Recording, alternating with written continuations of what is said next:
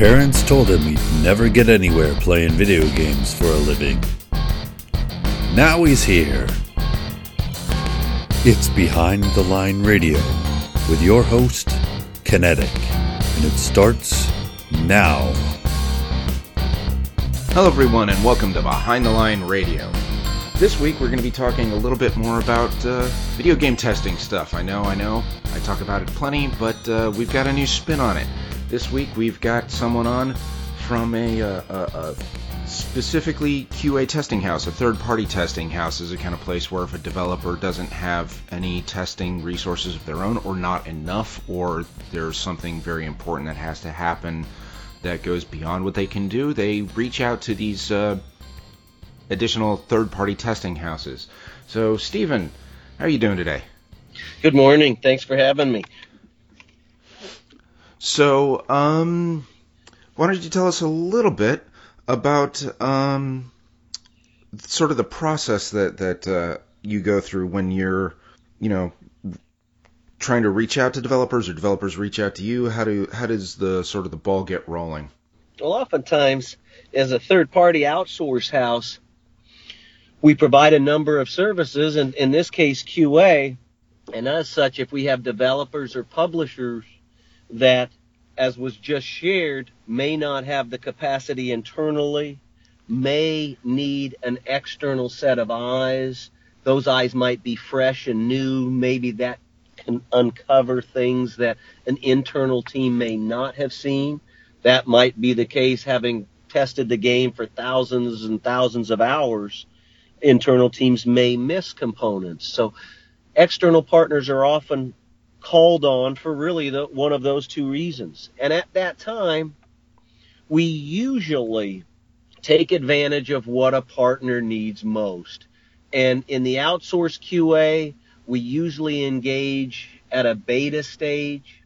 Some will engage earlier, let's say at an alpha, code complete, content complete for many. Sometimes that's a beta milestone, depending on who we're working with.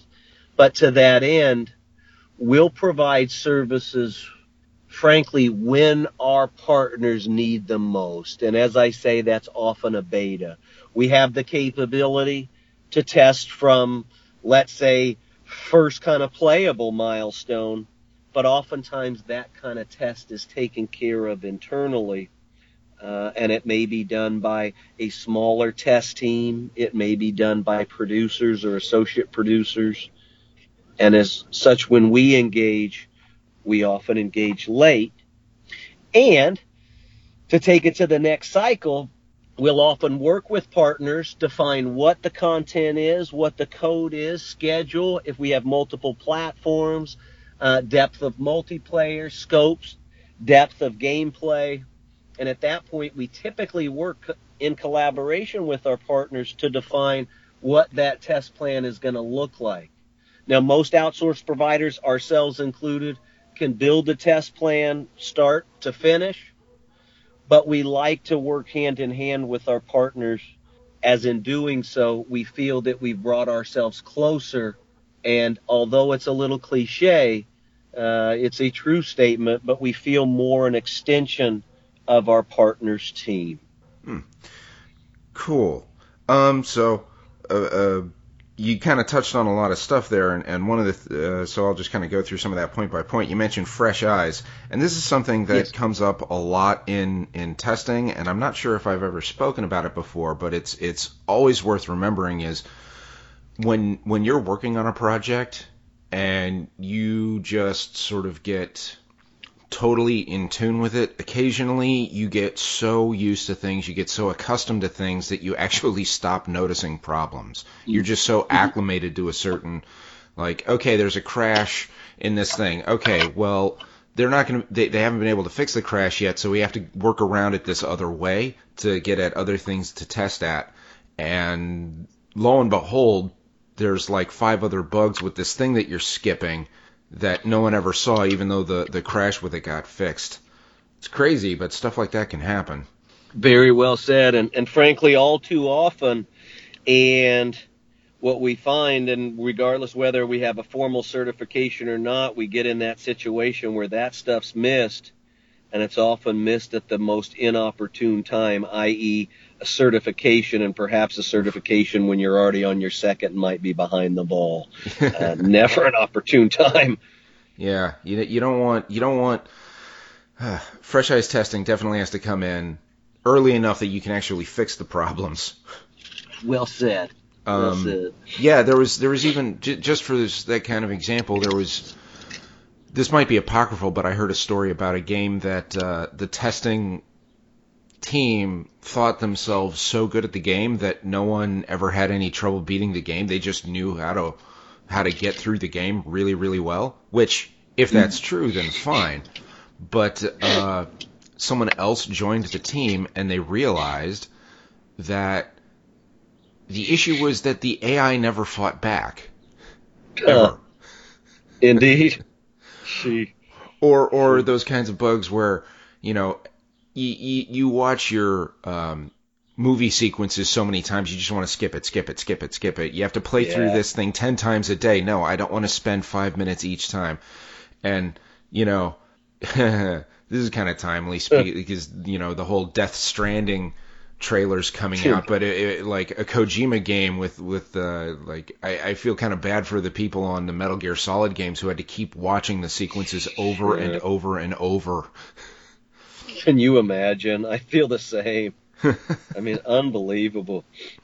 There's also, you mentioned usually you'd come in at a beta, so I got to ask you this one: how consistent is the definition of beta in your experience of what developers call something at beta?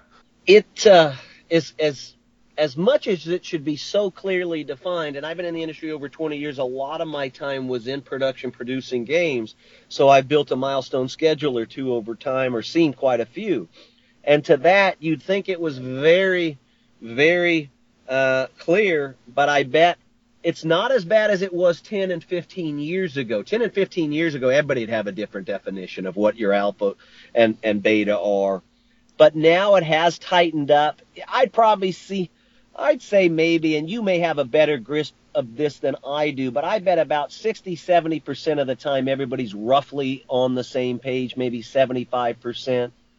One of the things I saw in the past was that a lot of the milestone schedules, and again, we know we might have 20, 30, 50, 100, depending on what kind of, how we're kind of workflows and the likes. But to that end, let's say we have more of a traditional 10, 20 milestones, etc.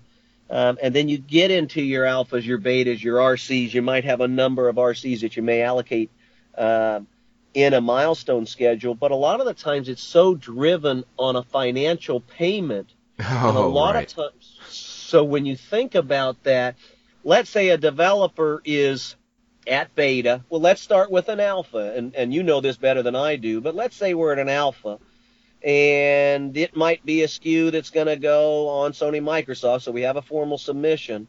It's June. At that point, we're going to call our alpha June 1, and then we're going to call our beta July 1, and then we're going to go our first RC, first week of August. And we know we're going to need a couple weeks at that, so we're going to go in for certification mid-August. So let's think about that for a second, especially for big games. They could be big console, big PC, big mobile, or they don't even have to be big at all.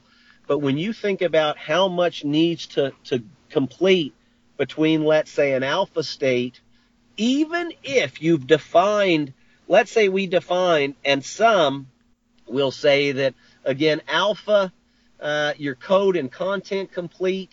You may not, on your original language version, let's say English, you may not be low complete until beta perhaps, but back to alpha, your code and content complete at alpha clearly. And then what we'd often do is we'd say, and you have X percentage bugs remaining at that point. And then and then you'd whittle through from alpha to beta to RC. But by RC1, oftentimes we would mandate that you would be less than 10% A bugs remaining, sometimes even 5. And that can often be a challenge to get to that point. But the real point I wanted to make was a 2-month window between, okay, we just became code and content complete, let's say June 1 alpha, and then we're going in for a certification, or if we're not required of a certification, instead we're just simply going to manufacture, release, mobile or PC, that's 2.5 months, give or take. It's not a lot of time. No, it is not. And especially because when you find bugs and fix bugs, you're going to create more bugs. Exactly. Well, and then herein lies the rub with the milestone. So a lot of the times you get to that alpha, the alpha is oftentimes a higher paid milestone than previous. Alpha, beta, RC, typically higher. And a lot of the times, developers are working significantly more hours at this state than they were perhaps in earlier parts of their development. What does that mean? It means development studios are burning more internally and therefore would like or need to have more cash on hand.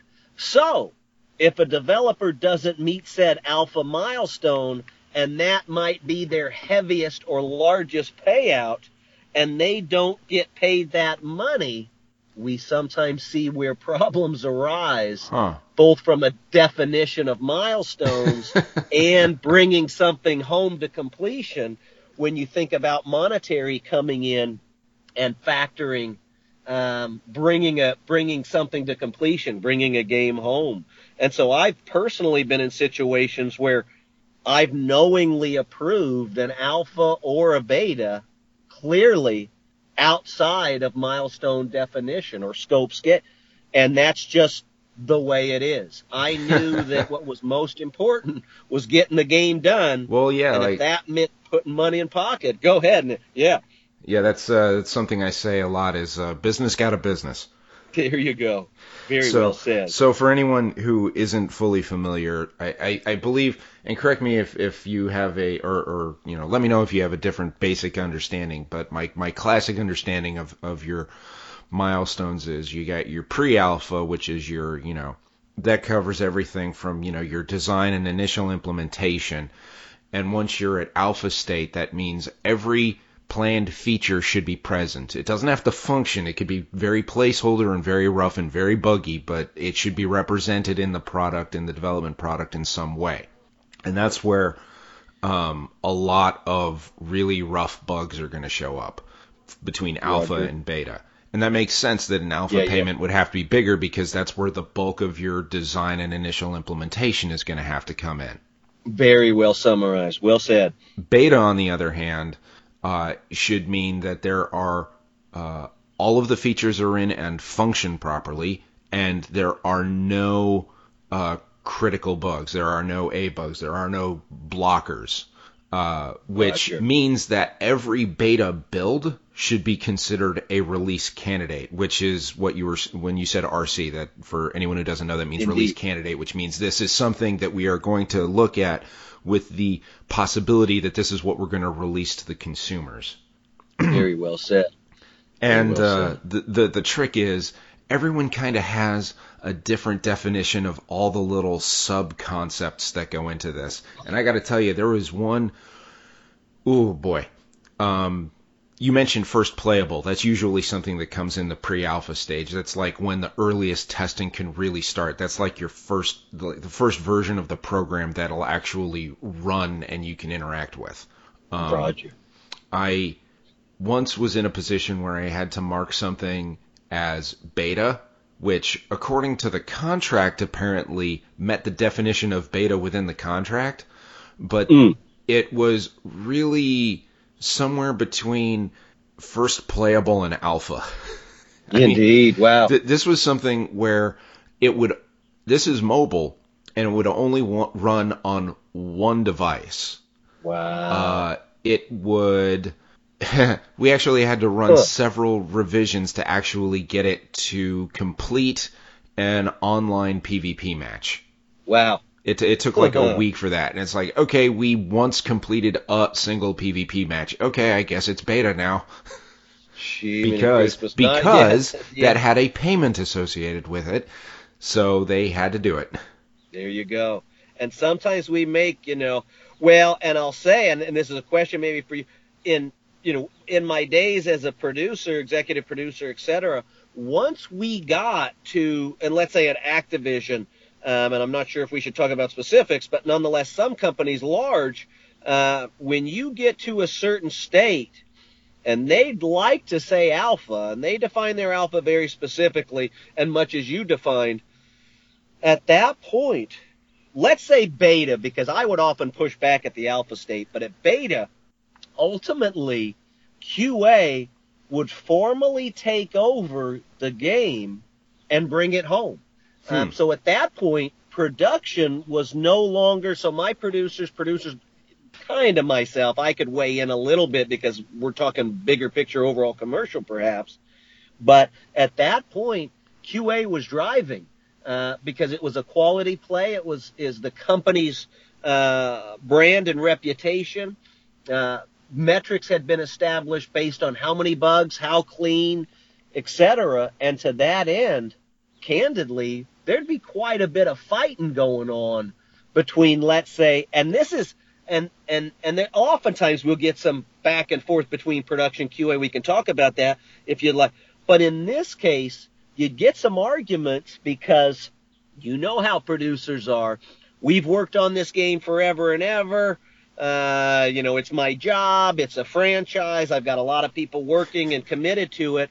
What do you mean I don't have full ownership at the very end? I have to pass this to somebody else. Wait a minute. That I don't know. And so a lot of people push back, but the rationale is, as it's been presented to me, producers sometimes get pressure from development directors, tech directors, studio heads, marketing, PR, CEOs. Yeah, I was going to say, you're going to get them from C-levels too. Yeah, everybody's saying you got to get this out, and QA is just that, quality. So it was hard for me to get accustomed and comfortable to the notion of I really have to trust in another team and allow them to bring me home. Mm-hmm. But once you establish that trust and you've got that confidence that this team knows what they're doing, and in fact do this hundreds of times every month, what have you, more, you're going to have to trust. But I'll tell you, that was a toughie, you know, and it became a mandate at some of the larger publishers just to help play that, just to ensure the quality. And if your console, and you have a reputation to uphold, both with hardware manufacturers internally, maybe throughout the industry community, you're really proud of your certification record. And I know a number of organizations that I work production side, we were very proud because we were darn near 100%.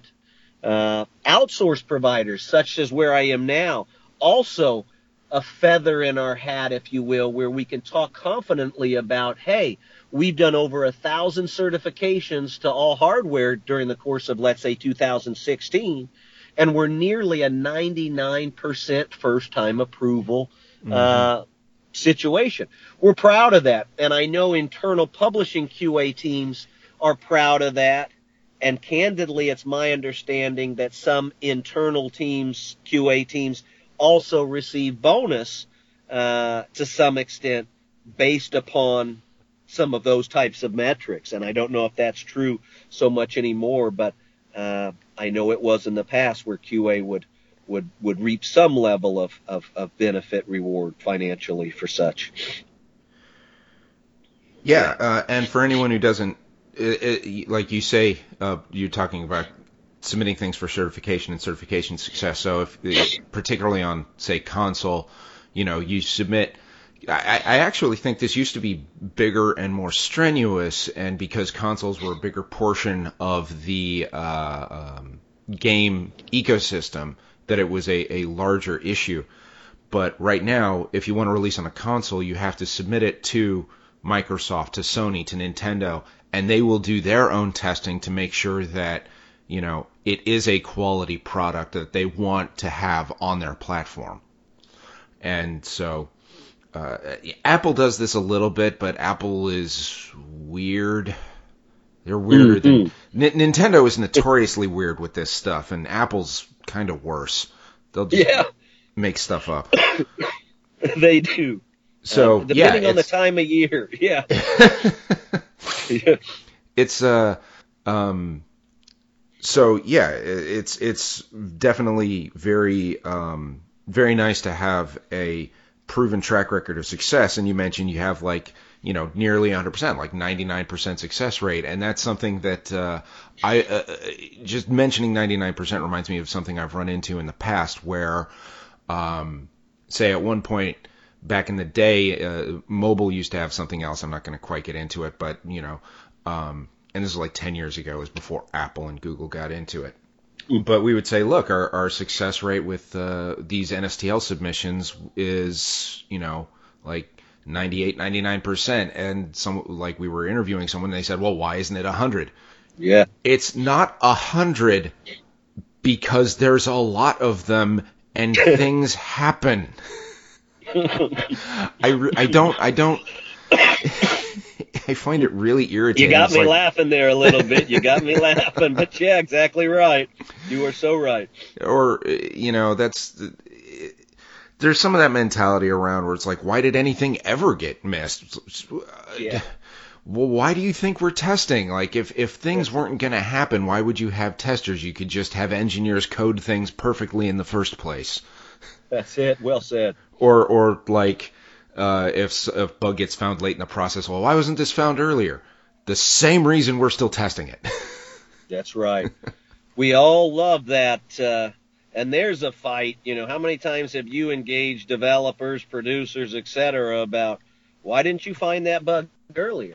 It was in the previous code set. You should have seen it. How are we going to get this game to market if you continue to miss bugs that were in the code day one? I love having conversations with heads of studio, heads of QA, producers, production team like that. People are angry, and it's tough. And but it's always the stones always get thrown at QA, and it's just. Well, QA is the one at the end of the pipe, so anything comes out of the schedule, it comes out of QA's schedule. QA is the one that, one of the ways I've described it is QA is what makes it not hurt when the rubber meets the road. Yeah, well said.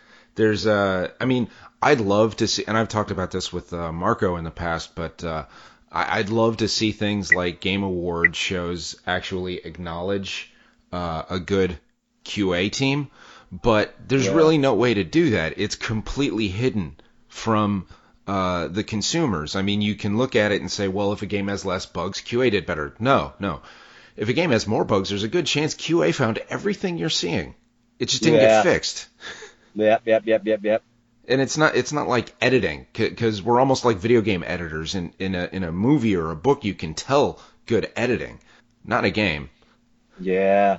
Would it be nice if it would be that easy? Yeah. I know a lot of external partners. Now, of course, I might not say my own, but I know a lot of external partners that are very focused on trying to put a process together where we can, in fact, and I don't want to use the buzzword of an end-to-end, but where we can, in fact, make changes for dev. Now, obviously, that means parts of the, you know, it may be all of the code base, the source itself, maybe some stuff was written in.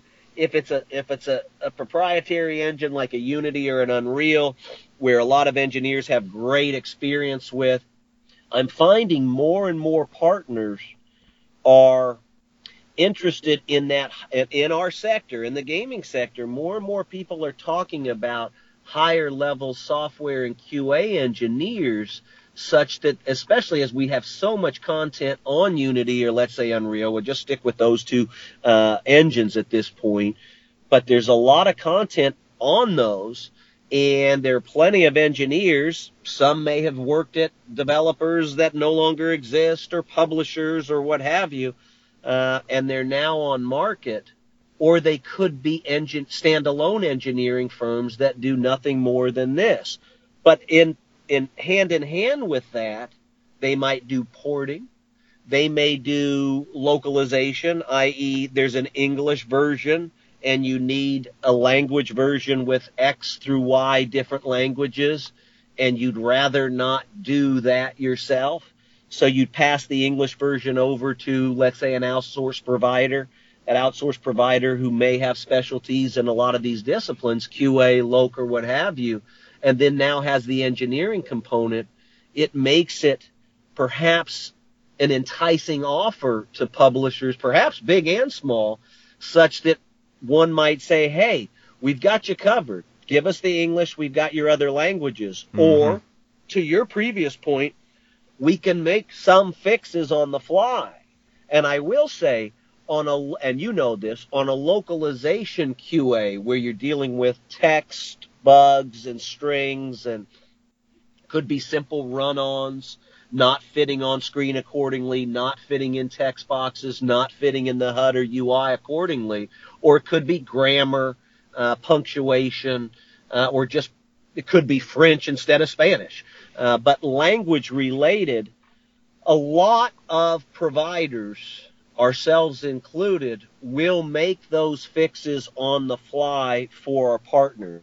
Mm-hmm. Oftentimes that's in a text file, but at least we'll make the change so that the developer need do less other than, let's say, re-embed that text file.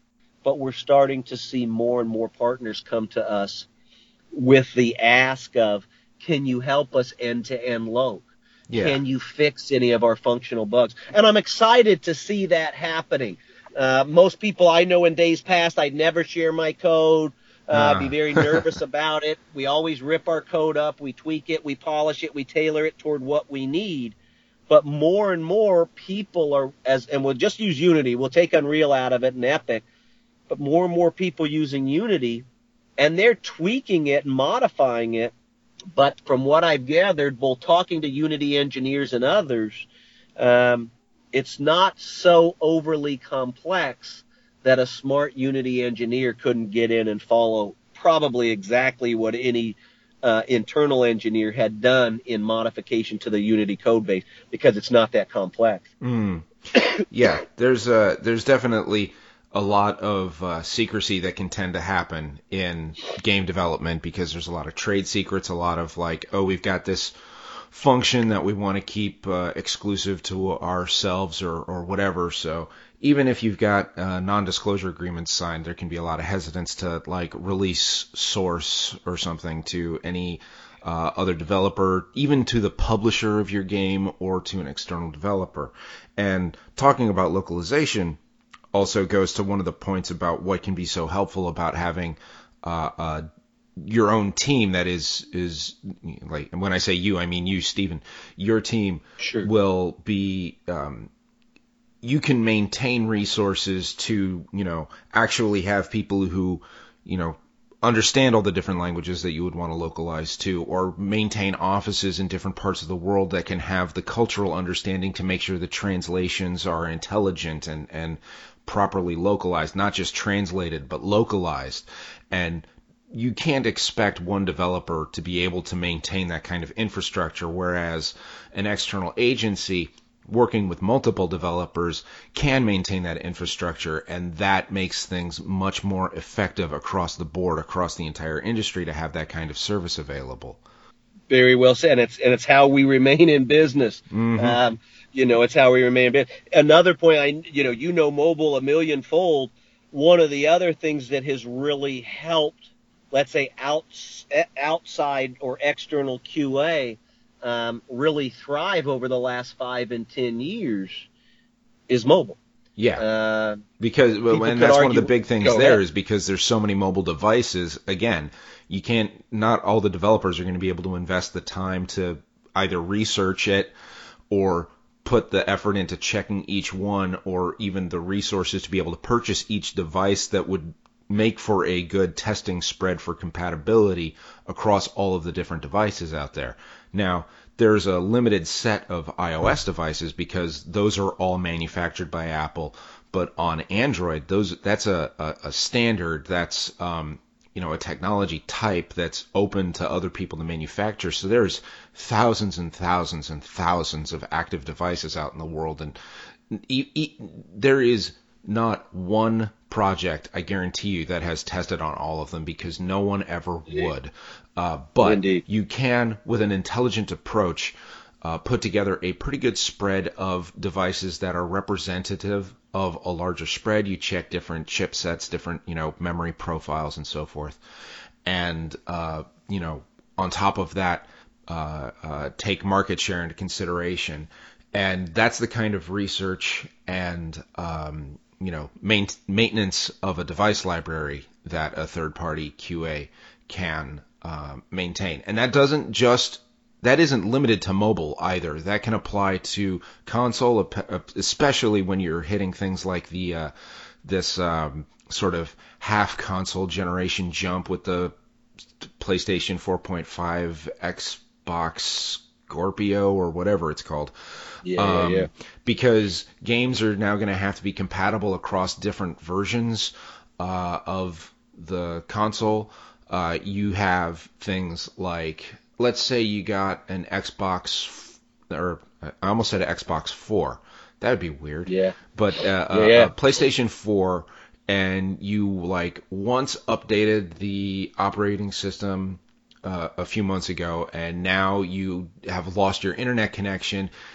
Technically, if you wanted to do full compatibility, you'd want to maintain a library of different of all of the different models. Like I say, there's like a PlayStation 4. There's multiple models of PlayStation 4, the different ones with different memory.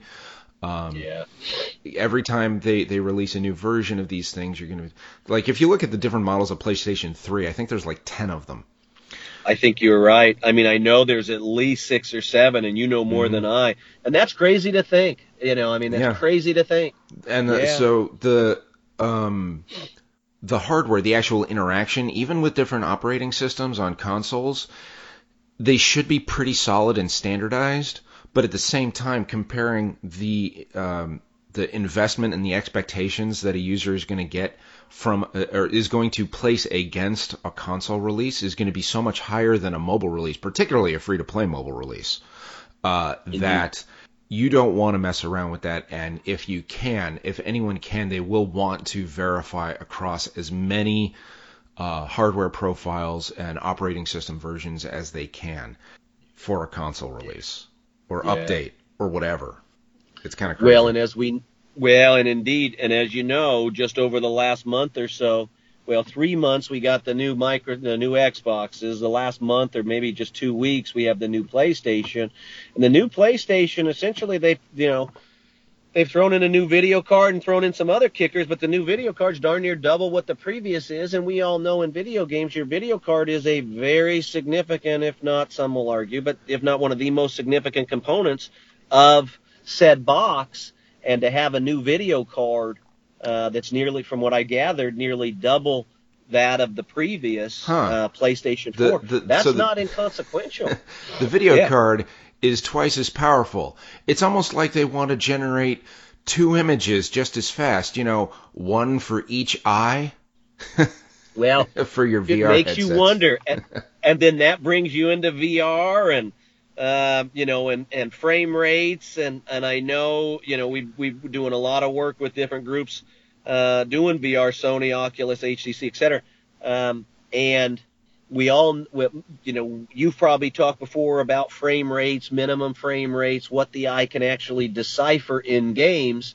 We often talk about stutter, when we're testing, how low, what's the lowest threshold in terms of frame rate we're going to allow the game to ship with. A very tough balance sometimes because we want our games to be very immersive. Sometimes immersion comes with more stuff on screen at a given time or on the phone or on the device, and that's pulling bandwidth. And if we've got some AI and we've got a lot of AI going, it's going to pull on your memory. But to that end, I tell you, if you look at, let's say, a Sony who's dropped in a new video card that's near double on this PS4,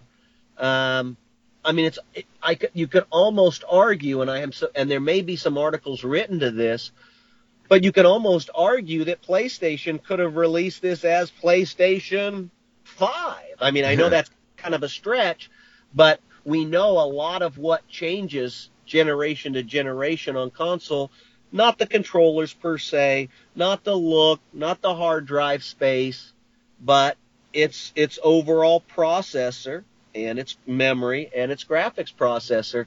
And I think on the PS4, on the Pro, the newest release, I think I clearly on the video card side, but I think they might have kicked in a little bit more memory, and I don't want to say they overclocked it, but they might be running it a little bit more bandwidth on that core chip. But tough if you bought, let's say just last Christmas, you bought yourself a PlayStation 4 and didn't buy it at launch, and now you have this one. But I've also, with Microsoft, not to take a big dig, but Microsoft released their Xbox One, and then they did an Xbox Elite that some of us may have purchased. I like the controller that it came with, and the fact that it had a hybrid hard drive might make it a little bit faster, but a year later, or perhaps less than, they released their most recent version, which is the S with full 4K and everything else. So, well, I mean, that's one of the risks inherent with buying anything in technology. You wait a little bit, it's going to get a lot cheaper, or there's going to be a better version out, or both. Yeah. Yeah, so that's just part and parcel, and it feels a little awkward right now because the previous console generation was a pretty lengthy one. Indeed. I think, was the last one on 3, was that the longest we've ever seen? From PlayStation 1 to 2 was a pretty good run. 2 to 3, not that long, but 3 to 4? I mean, what did we do? PlayStation 3 came out in 2005? Let me check here. Let's see. I maybe want to say it 06. was pretty long, but I also know that the Nintendo Entertainment System and that generation was longer than people tend to think. Yeah, forever and ever. You are right. If we step back to those days, you're right. But yeah, I think maybe in 2005, Christmas 2005, Sony and Microsoft came out on their 3 and 360. So yeah, a good bit of time, hey, versus some of the others. Because I think PS2 came it was out 2006. The PlayStation 3 came out in 2006. Okay, got it. Yep. So like a good 8-year run. Yeah. Or if you want to get really technical about it, I mean the Nintendo Entertainment System generation isn't dead yet because the Sega Master System is still sold in Brazil. Nice. Well, and they released that little, and this is not the same, but I guess they released that little mini NES or something recently in retail. I have not seen it, but I heard people talking about it. So Nintendo trying to, but I from what I've gathered, they sold out in a heartbeat. But a $60 retro there's thing, room for criticism there for shorting their own supply. Standard Nintendo. Yeah. You wouldn't think they'd make that mistake on something like that, but yeah.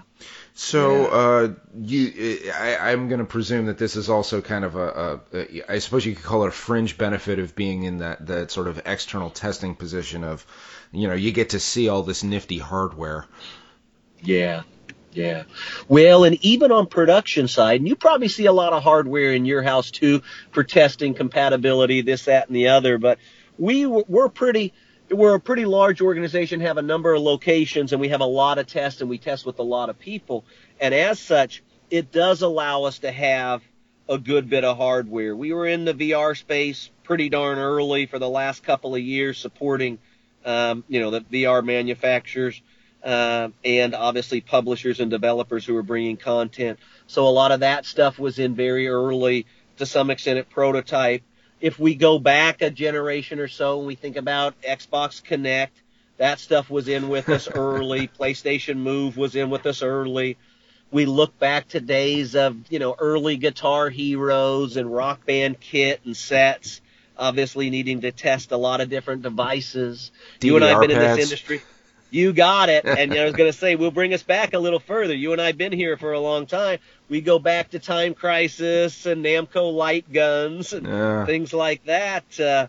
We'd have to test against different light guns. We didn't have that many. I think it was just pretty much Namco, and I may be mistaken, but I think it might have been Namco had one, and there might have been an aftermarket or two. But yeah, a lot of different stuff. And And then Activision got crazy for a while trying to do a Tony Hawk skateboard, a DJ Hero, a little Mixmaster. Yeah. That was a little much at that point, but hey, so speaking of these things, let me ask you another one. Do you ever get contacted to work to do testing for a third-party peripheral? Like it's not like a Guitar Hero where the peripheral comes with the game, but you're actually requested by, say, I don't know, a Mad Catz or a Logitech to test their hardware.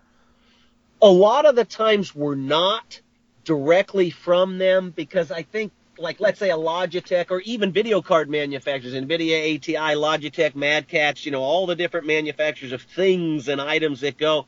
We have all that kit in because our partners are going to expect us to test against it. But what we found, because you very well said it'd be a great business, why not an external test location support a Logitech or a Mad Catz, for example? And in my efforts, because you know me enough, I probably reached out to a friend or two, excuse me, and I've often been told, our internal R&D and test lab is pretty impressive. So I think from that perspective, it kind of goes back to the software engineering side, where a lot of the test internally at, let's say, a Logitech are software engineers and hardware engineers who know that product inside and out. But one of the previous topics you also mentioned was fresh set of eyes. Wouldn't it then therefore be sensible for, let's say, those groups to provide a fresh set of eyes? You know how they get around it? They send all that hardware to publishers like yourself or developers or to EA and Activision for free because they want to cross-promote. And to that end, guess what? All those devices, and I hate to jump into the video card, but video card was a very common situation where NVIDIA and ATI would send us reference boards and reference drivers so frequently you could shake a stick. But to that end, it clearly behooved us to test the heck out of it, because if we didn't run super efficient and super clean on a given peripheral, in this case a video card, or in other cases, let's say a multifunction mouse or something of that nature, we'd have to test it. Now, we also know if we go over to PC side, though, many years ago, we got something called DirectX. This many years ago, but it surely helped us as it related to hardware and device compatibility, at least on a PC. It's far different for compatibility checks and fixing compatibility issues pre-DirectX. But that may be another conversation. All right. So another thing that I wanted to sort of bring up as a very useful thing for an external is, there's open betas where, and a lot of people misunderstand kind of the point of an open beta is like, oh, I'm going to go in there and I'm going to test and they're going to expect me to report bugs. And if you find bugs in an open beta, then that's great. But the main objective is just to get more people onto the system and make sure, especially for, anything based on a server, to get load on the server and make sure the server is actually, able to be used at scale, make sure it actually runs properly. But there are other situations where you don't want to just load a bunch of people on and do stuff. You want to have more people, more actual testers on there at once to look at something. Your 64-man death battle in Battlefield or whatever it was. Yeah. And, that's a pretty large order for just a developer or even some publishers to be able to muster that many people at one time. And this is what I was kind of describing right at the beginning, where if you have a test where it's just a surge, you just need more for a short period of time. And that's another thing where it's really helpful to reach external for. It's like, okay, we just need like 50 people for a day. Just get in here and help us out. Yeah. So, well, it's a great part of what externals do. And one step further, as you say, loading a server, but also loading a server globally or regionally. And so if you have an outsourced provider that may have multiple offices throughout the world, you can then stress multiple you can support a partner by stressing multiple servers. They may have servers in, a couple servers throughout the United States, a couple in Western Europe, could be some in Asia, et cetera, et cetera. And if you have a partner that has facilities in those locations, we may be able to provide a service where we are then logging closer to, let's say, that European server than if we were trying to do so from the States, which you'd never want to do, for example. So external can surely help. Yeah, or for that matter, yeah. Or for that matter, if you wanted to have a completely distributed session where you I want someone here from India, and I want someone here from Eastern Europe, and I want someone here from, I don't know, Australia, and someone from North America, and you grab one East Coast, one West Coast, and you distribute people along all this. Do you still have a seamless multiplayer interaction with all these people from all these different places at the same time? Very well said. Or better yet, 50 in each location or more. Now the challenge, and from an outsourced provider's perspective, a lot of people may call me and say, "Hey, Steve, can you help us with 1,000 people?" And then they'll say, I know you don't have 1,000 people that you can give us internally, but you've got an external network. Can we utilize some at-home individuals or whatever for an open beta? And candidly, we don't do it. Not yet. We've looked at a number of different ways, but I bet you know why I'm going to say we don't do it. It's just too risky. If it's a live game and we're messing around with kind of a content update, maybe not a big content update, we may consider getting a wider network or having some of our people so that we can get 500 or what have you. But there have been other groups in our sector that have done this kind of stuff and that things may have leaked. And we're just not going to. Security is clearly paramount for an outsourced provider. We haven't talked about that, but it starts with security. At the end of the day, somebody's code, somebody's millions and millions and millions of dollars of development and then expected revenue is out of their office and in our office being touched by a lot of different people. And many of those people, the hiring partner will never see. You might meet me. You may meet my head of QA, but you're never going to meet that kid who's 22 and a great tester, or the 100 other guys and gals who are also testing. So we go through a very rigorous process, a lot of security and paperwork and cameras and badges and flashing and hot zones and green zones and all the rest. Great. But candidly, we're just, and I'm not comfortable doing that kind of beta test. And we often let our partners kind of drive it themselves. Now, if a partner drives it themselves and to some extent is distributing the build, and people that we allocate are signing, let's say, NDAs direct with us, of course, but also that publisher, then we're a little more open-minded because that publisher is taking advantage, or developer is taking advantage of our team, but also likely friends and family on test, maybe a more open beta. So there's a big cross-section, so it's not just us. But there have been, and within the last couple of years, there was an instance of something, not from us, of course, but of something getting out. And it really made a lot of the outsourced providers take a step back because we'd been thinking about, well, shoot, too many people are asking us, can you beta test? Can you beta test? We need 500 people. We need to stress the server, globally. Can you actually write up some bugs? Whatever.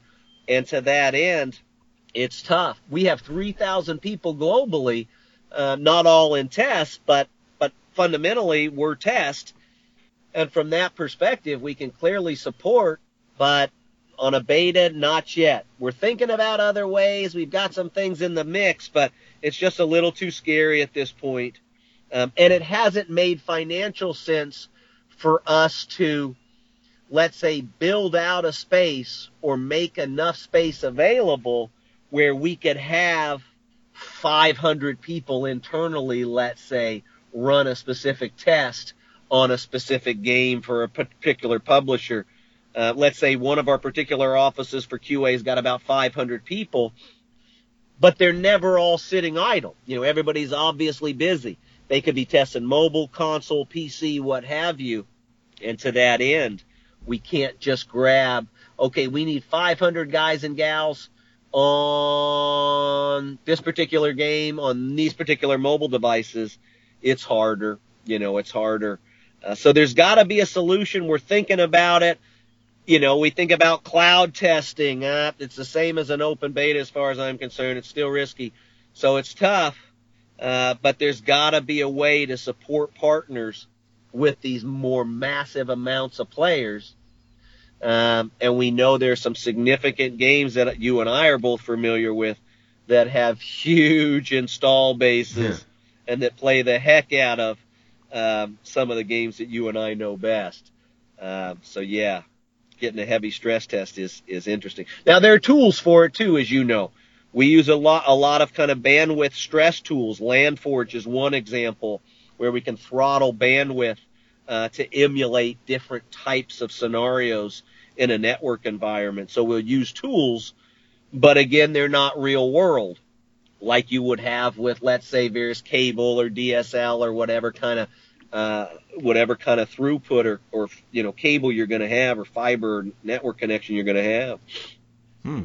But it's interesting to you mentioned, something gets out and it can cause ripples across the entire sort of sector, the outsourcing QA sector, because, it makes everybody a little bit more cautious because they have, just because there's a non-disclosure agreement in place doesn't mean everybody who's going to touch it is going to be trustworthy. Sometimes, someone who's a signatory to an NDA is not acting in good faith.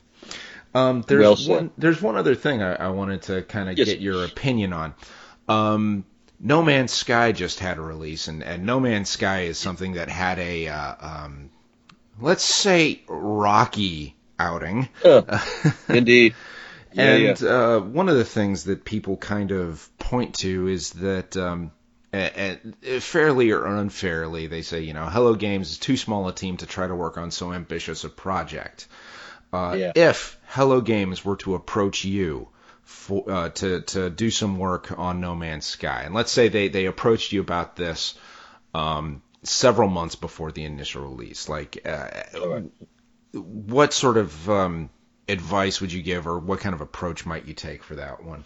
From a QA perspective, versus development or engineering, just for QA perspective. Yeah. So from a QA, see, that's an interesting one because, and it kind of goes along with the lines of when people engage us. Sometimes people will engage us and they want our feedback, qualitative feedback, as well as quantitative. And the definitions there. Qualitative, we're going to talk more about quality and kind of feature rich and how rich and enjoyable the experience is, versus conversely very static and finite stuff. But I'll tell you, 10 years ago when I started kind of doing business and supporting kind of QA externally, no one would ever want quality or qualitative tests from us. Well, we got that internally. We have our internal executive producer. We have our associate. My associate producers played this build a million times. We've had focus tests. No need to get a different point of view in there. Yeah, and it's so absurd. But to that end, it's the classic fallacy of designing a product for yourself, not for your consumer. Indeed. Well, and the positive is over time that's changed. But to that end, oftentimes we'll make recommendations. So if we see, let's say somebody contracts us and it's a publisher and they've got a developer, and let's say the developer is Hello. But we're working directly with the publisher. In that case, we're a little more apt and able to have, and oftentimes it's me having this discussion with our partner who happens to be a publisher about the state of the code. And we'll qualify this, much like I bet you do, I know you, I have to assume you do, you're going to have a lot of data, you're going to have a lot of reports, you're going to have a lot of charts, and those charts are going to show a trend.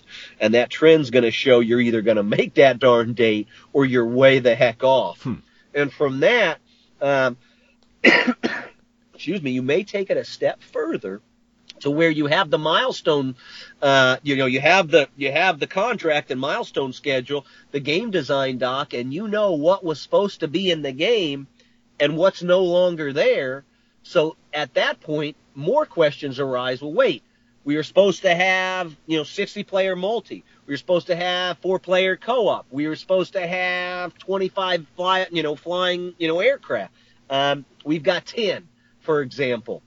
What do you do? 9 times out of 10, it's not ours to say, at least for the bigger things, as you say, in terms of feature. That's one thing I like to say is, it's not QA's job to, it's not our game. We just tell them what's wrong with it. There you go. Very well said. But then you'll get a lot of producers that will utilize an external test house as a scapegoat, such that, and some larger publishers, so sometimes external, all of a sudden we'll get a call from somebody that we know the game's coming out in or it's going to have to get into manufacturing in 2 or 3 months, and let's say it's a console, so it's, let's say it's early summer, and they should be wrapping it up. And then all of a sudden, we may get a call saying, hey, we need 25,000 hours against this particular platform. Yep, that's what I was going to say. It's just you go to the external, and it's just to throw man hours at it. And so if you get a whole bunch of people for a few days, and you've got all these hours, but they're not quality hours because you need more contiguous time from one person to be able to get deeper. And then they say, oh, look, there's all these problems. Well, it's not our fault. Look at all the testing hours that got put on it. With no qualitative analysis of how good those hours were, or how if those hours were put in the best position to be able to get good results. I've been on a project where I'm reasonably certain something like that happened, but it was entirely internal, where the entire QA staff of the company got pulled onto one project for a couple of weeks, and I'm pretty sure it was just to buffer the hours on it, because it was apparent that there were significant problems in the game, and someone was just doing a CYA move on that one, which was disruptive to a whole bunch of other stuff. Jesus, but whatever. Well, and we see it far too often, my good man, and it's scary. And as I say, sometimes you're scapegoated, sometimes they're trying to alleviate kind of pain on their side. But to your No Man's Sky example, it's an interesting, that a lot of articles, a lot of smarter people than I have talked about it, but I've, of course, got an opinion. But to that end, I do fall on I've worked with a lot of developers that are smaller, a lot of external, haven't ever had a whole lot of internal development studios like an EA BioWare or whatever, or Maxis in days past. Never had that luxury. I was always external. Nothing wrong with external. But to that end, and this perhaps another call, or time for another call, as it relates to development and tests for an external developer versus tests for an internal, let's say EA or some other company owned studio. There's different pressure that can be applied per se. But on No Man's, my opinion is it was a small studio. I don't think they had the right tech director or tech guy in early enough to say, that's not going to happen if you do that. And if you want to do this times 100, then you need to think about all of these other 35 things, because that's not going to work with that, and this isn't going to work with that, and that's going to take 10 times longer than you need. And now I understand you're under budget, or you're over budget. We've thrown more money at you, but we can't get those assets built, integrated to the core experience, and have it be any funner than their original core experience. So it's a difficult one. And I've been involved with big games, big license, where you were supposed to come out last year, you didn't, we're going to throw it. And when I was developing, we didn't have the, $100 million development budget was massive. You could get 3 platforms done on 30 million or 25 million in days past. I've not produced a PlayStation 4 or an Xbox One game. I was previous generation was last stuff that I produced. But to that end, frankly, I think that more support from a technical side should have been thrown at them sooner, and then had a more appropriate audit taken as to what they were really trying to achieve, and heck, maybe even done it, and you wouldn't call it episodic, but maybe you scaled back and really focused on X and define an X as a percentage of what they're overall wanted to achieve, and then further inject more through time, a DLC strategy, expansion pack, second release, I don't know. But there's a lot of ways, but to your point, they're in a spot, and there was a lot of hope and hype behind it. And candidly, I think you can go into retail now and get a brand new copy for $10.99. You know, and it's sad, you know, and I don't mean $19.99. I mean, I'm serious. I think I saw a copy for $10.99, you know, a weird price, but $10.99, and it was like, man, that's just not right. I mean, that's, you know, you want to talk about price protection. You know, at least price protect me down to $29 before I'm down to $10.99.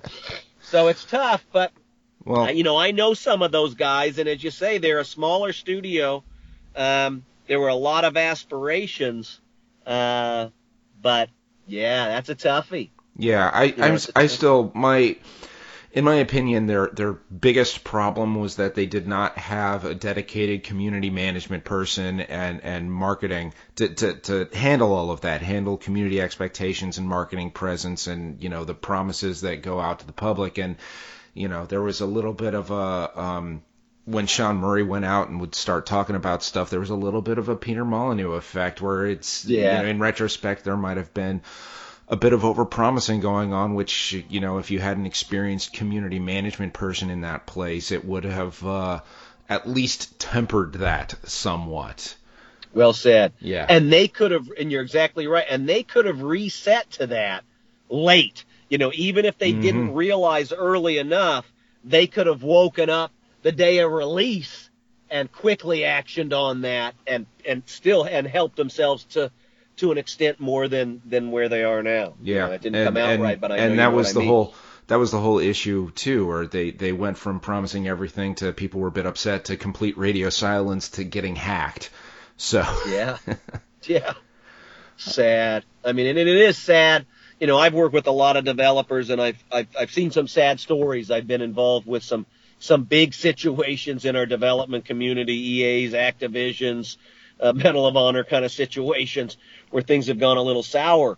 And so, you know, big and small, I've seen some things, and I tell you, when you go into, and you've done this, you know, when you go into development studios and you see the team and you see them pre-release and then you see them post-release, especially from a producer perspective, is let's say you did the first one and then they're pitching for the second, and you go in and we're trying to green light that second SKU, knowing then that first release, not SKU, but the first release didn't exceed expectations. So it's that much harder for development to, for lack of a better term, convince more capital to come in, i.e. publishers to perhaps bring in the second sequel. So it's become very difficult. And it's almost worse so now because we have, over the last 5+ years, we have an additional threat. We used to have retail and retail sell-through as being a big driver and how much would you spend on TV. But now we have our friend that's called mobile and mobile distribution or digital distribution, which makes it that much harder for studios to compete and be successful. Now, you can succeed and be successful, but who would have thought with Supercells and Kings and all this kind of mumbo jumbo that they'd be valued at what they are, or even in days past, you know, PopCap, you know, and then from PopCap to, you know, you get Candy Crush that's just crazy off the hook on match games. Match games, come on now. You know, trivial RTS games, don't be mad at me. But nonetheless, you know, RTS games, you know, we think back to Command and Conquer and Total Annihilation and Age of Empires and and then you go back to turn-based games and everything else, and you see some of these other games on mobile that are just ungodly money makers, it can make some of these old cats like myself kind of scratch my head and say, man, 20 years ago, why didn't I just start a studio? Or 10 years ago when I left X, why didn't I just grab you and you and you? But interesting. And when you look at some of these organizations, you know, and there's some in, let's say, Santa Monica, California, that have got a big brand, and only one.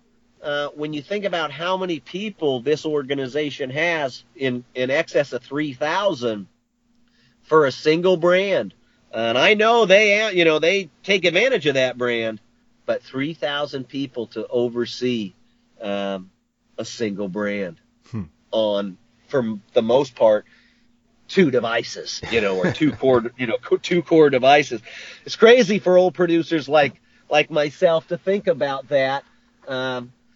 But there's plenty of groups out there have been very successful that way, and I still scratch my head. All right, I think this was a very interesting talk. And so here's the part where I like to have us share some old war stories about our time in the industry. So, Stephen, you got any interesting work anecdotes to share with everybody? Let's see. I was thinking you'd start to let me think a little bit on this one, but let's see if I can get a good one. We can. Yeah, I warned you ahead of time. I did not. I know it. Well, here's a fun one. So let's say you're about, let's say you're in August, and you need to, and you're in the United States, and you need to release a game before Thanksgiving. Always very important to be out before Thanksgiving. So you've got to really start manufacturing in August, and we have something. And so we talked a little bit earlier about our alpha and beta dates, typically during the summer, and we have something that we call the E3 show. And this E3 show, it used to be at the end of May. Now it's in June. And the E3 show is a show where a lot of publishers and developers come together in Los Angeles. It's been in other places, but for many, many, many years, it's been in Los Angeles. And we show our wares. Everybody's showing their game. Sony have a booth, Nintendo have a booth, Microsoft, Apple, everybody's got a booth. And you all want to be, from a publisher or developer perspective, you want to be in that booth. You want the presence of being in the Sony or Microsoft booth, so you not only are in your publisher's booth, but you're in Sony Microsoft. Now, there's a method to this story now, so bear with me. Yeah. So to this end, you've got a show in June. Now, we already talked about alpha, typically for a release coming out in Thanksgiving, about June. So when you think about the busiest, craziest time of a development schedule, it is June. For many. Now, mobile, maybe not so much, but again, a lot of people are focused toward that end-of-year holiday. People like to buy things, and especially for their kids and husbands and wives, and sometimes that's video games. So for my tenure, and I've been in since 94, and I think I've been to every single E3, after 20 years, and it used to be more so, where we really had to be out before Thanksgiving. Mobile wasn't doing, it was all about PC and console, and it was always you had to be before Thanksgiving, and typically you had to be before November, because early November, you're going to get a big one. It's going to be a Halo. It's going to be, in the way back, a Gran Turismo or a Call of Duty or Medal of Honor. Something big is coming, so you got to be early.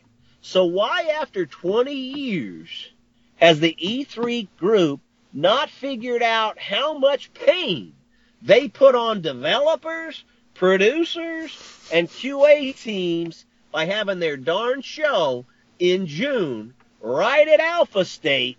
And on top of everything else, we probably have to have executive producers off-site for a week, all producers off-site, QA may be off-site at the show for a week. We've got development directors off-site, and then the kicker comes that we need to have special new builds for E3, and we may need to create a special build for Sony, a special build for Microsoft, a special for Nintendo, and then we want a more robust one for our booth, And we want an even more robust one, maybe the full code set for behind closed doors when we're showing press and retail because they want to see whatever they want.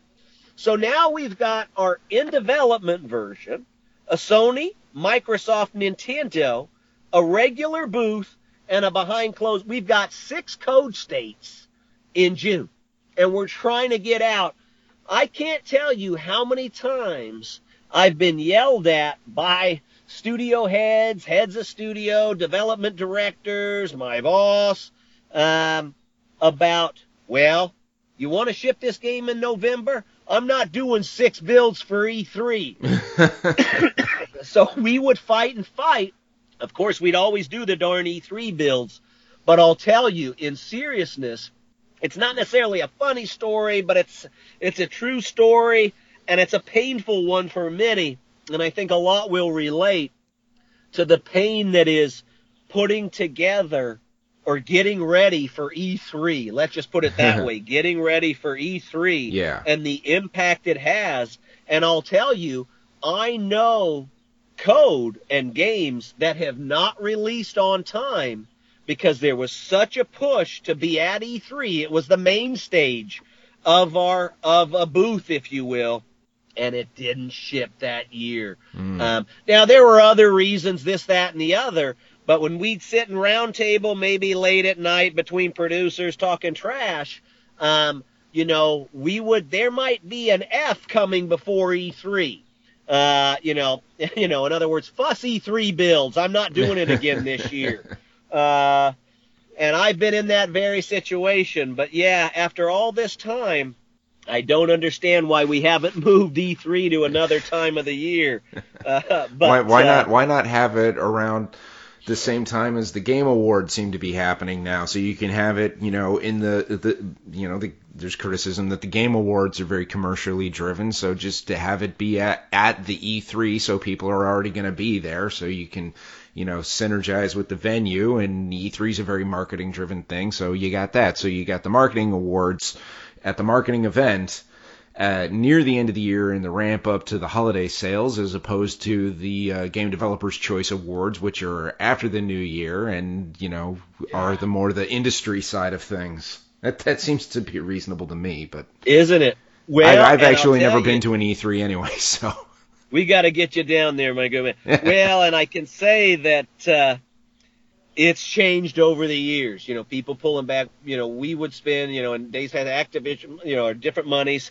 20 million, 10 million for E3s, and we think about different functions that have taken place at E3, Eminem sung, Motley Crue's been there before singing.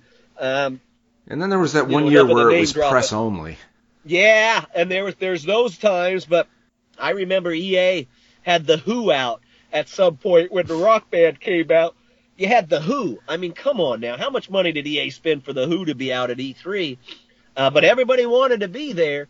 And those Harmonix guys and girls, you think they were under pressure for that E3 on their Rock Band? Oh, yeah. A little bit of pressure. But, yeah, in all my years, there's been a lot of stress and a lot of extra QA hours that have had to been added, if you will, as a result of having to drum up for E3 code, and having staff away. And another thing that you mentioned, never having been down to an E3, I would always send my QA guys and have them on the floor, talking about the game. You and I have talked about this, offline candidly. No one knows games better than a QA team.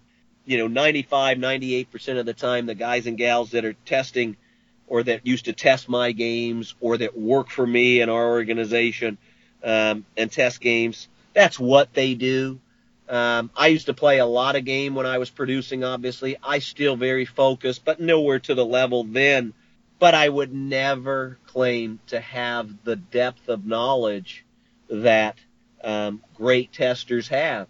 And I'd use here's my little quib, if you will. I use the analogy a lot of the times.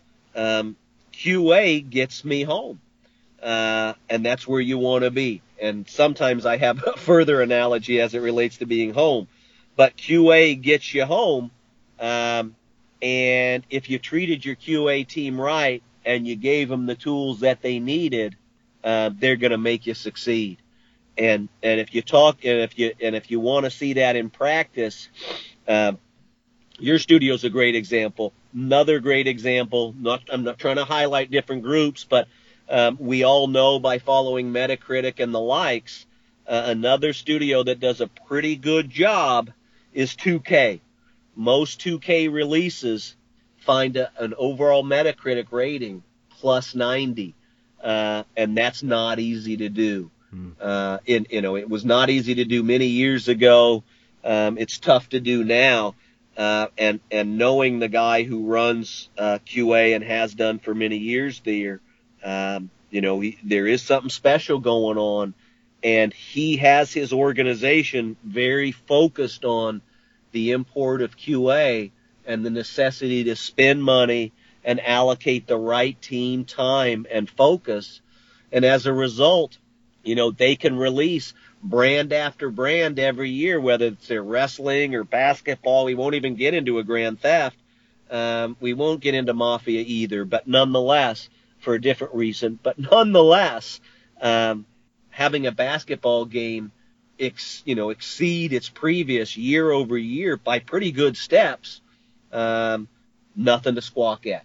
Nothing to squawk at. So I know they've been very focused on their QA efforts, and it's in having a lot of one-on-one with them. I genuinely believe it's because of the way that organization looks at QA and allows the QA team to really, really help polish that code. And I think it's paid off for them, and as I say, QA gets you home. Yep. And if you want to be blind to that, good luck getting another game out. Yep. I mean it, good luck, because QA's going to know. QA knows whether you got a winner or not, and they know early. And you know it. Yep, I do. And if you want to be blind to it, and there's plenty of producers, and I've had my times where I know there's nothing I can do, and so I'll argue just for the sake of arguing, but fully knowing that I've got a pile on my hands, but I've got to release it, and I've got to clean it up as much as I can, and that's where you ask QA. Yep. What do you think? Where should we focus? You know what you're seeing. What should we do? And if you listen, chances are you'll make something better. I know I did, and I needed QA help a lot, and they took good care of me. Yep. Okay. Cool. And I think that'll be about it for us for today. Thanks, Stephen, for coming on. My pleasure. Thank you for having me. Sure. And everybody out there, if there's anything you'd like to see me write about on the Behind the Line article series, or hear us talk about on another Behind the Line radio, you can always get in touch with me. Drop me a line at kinetic@enthusiacs.com. That's KYNETYK @enthusiacs.com. See y'all next time, everybody.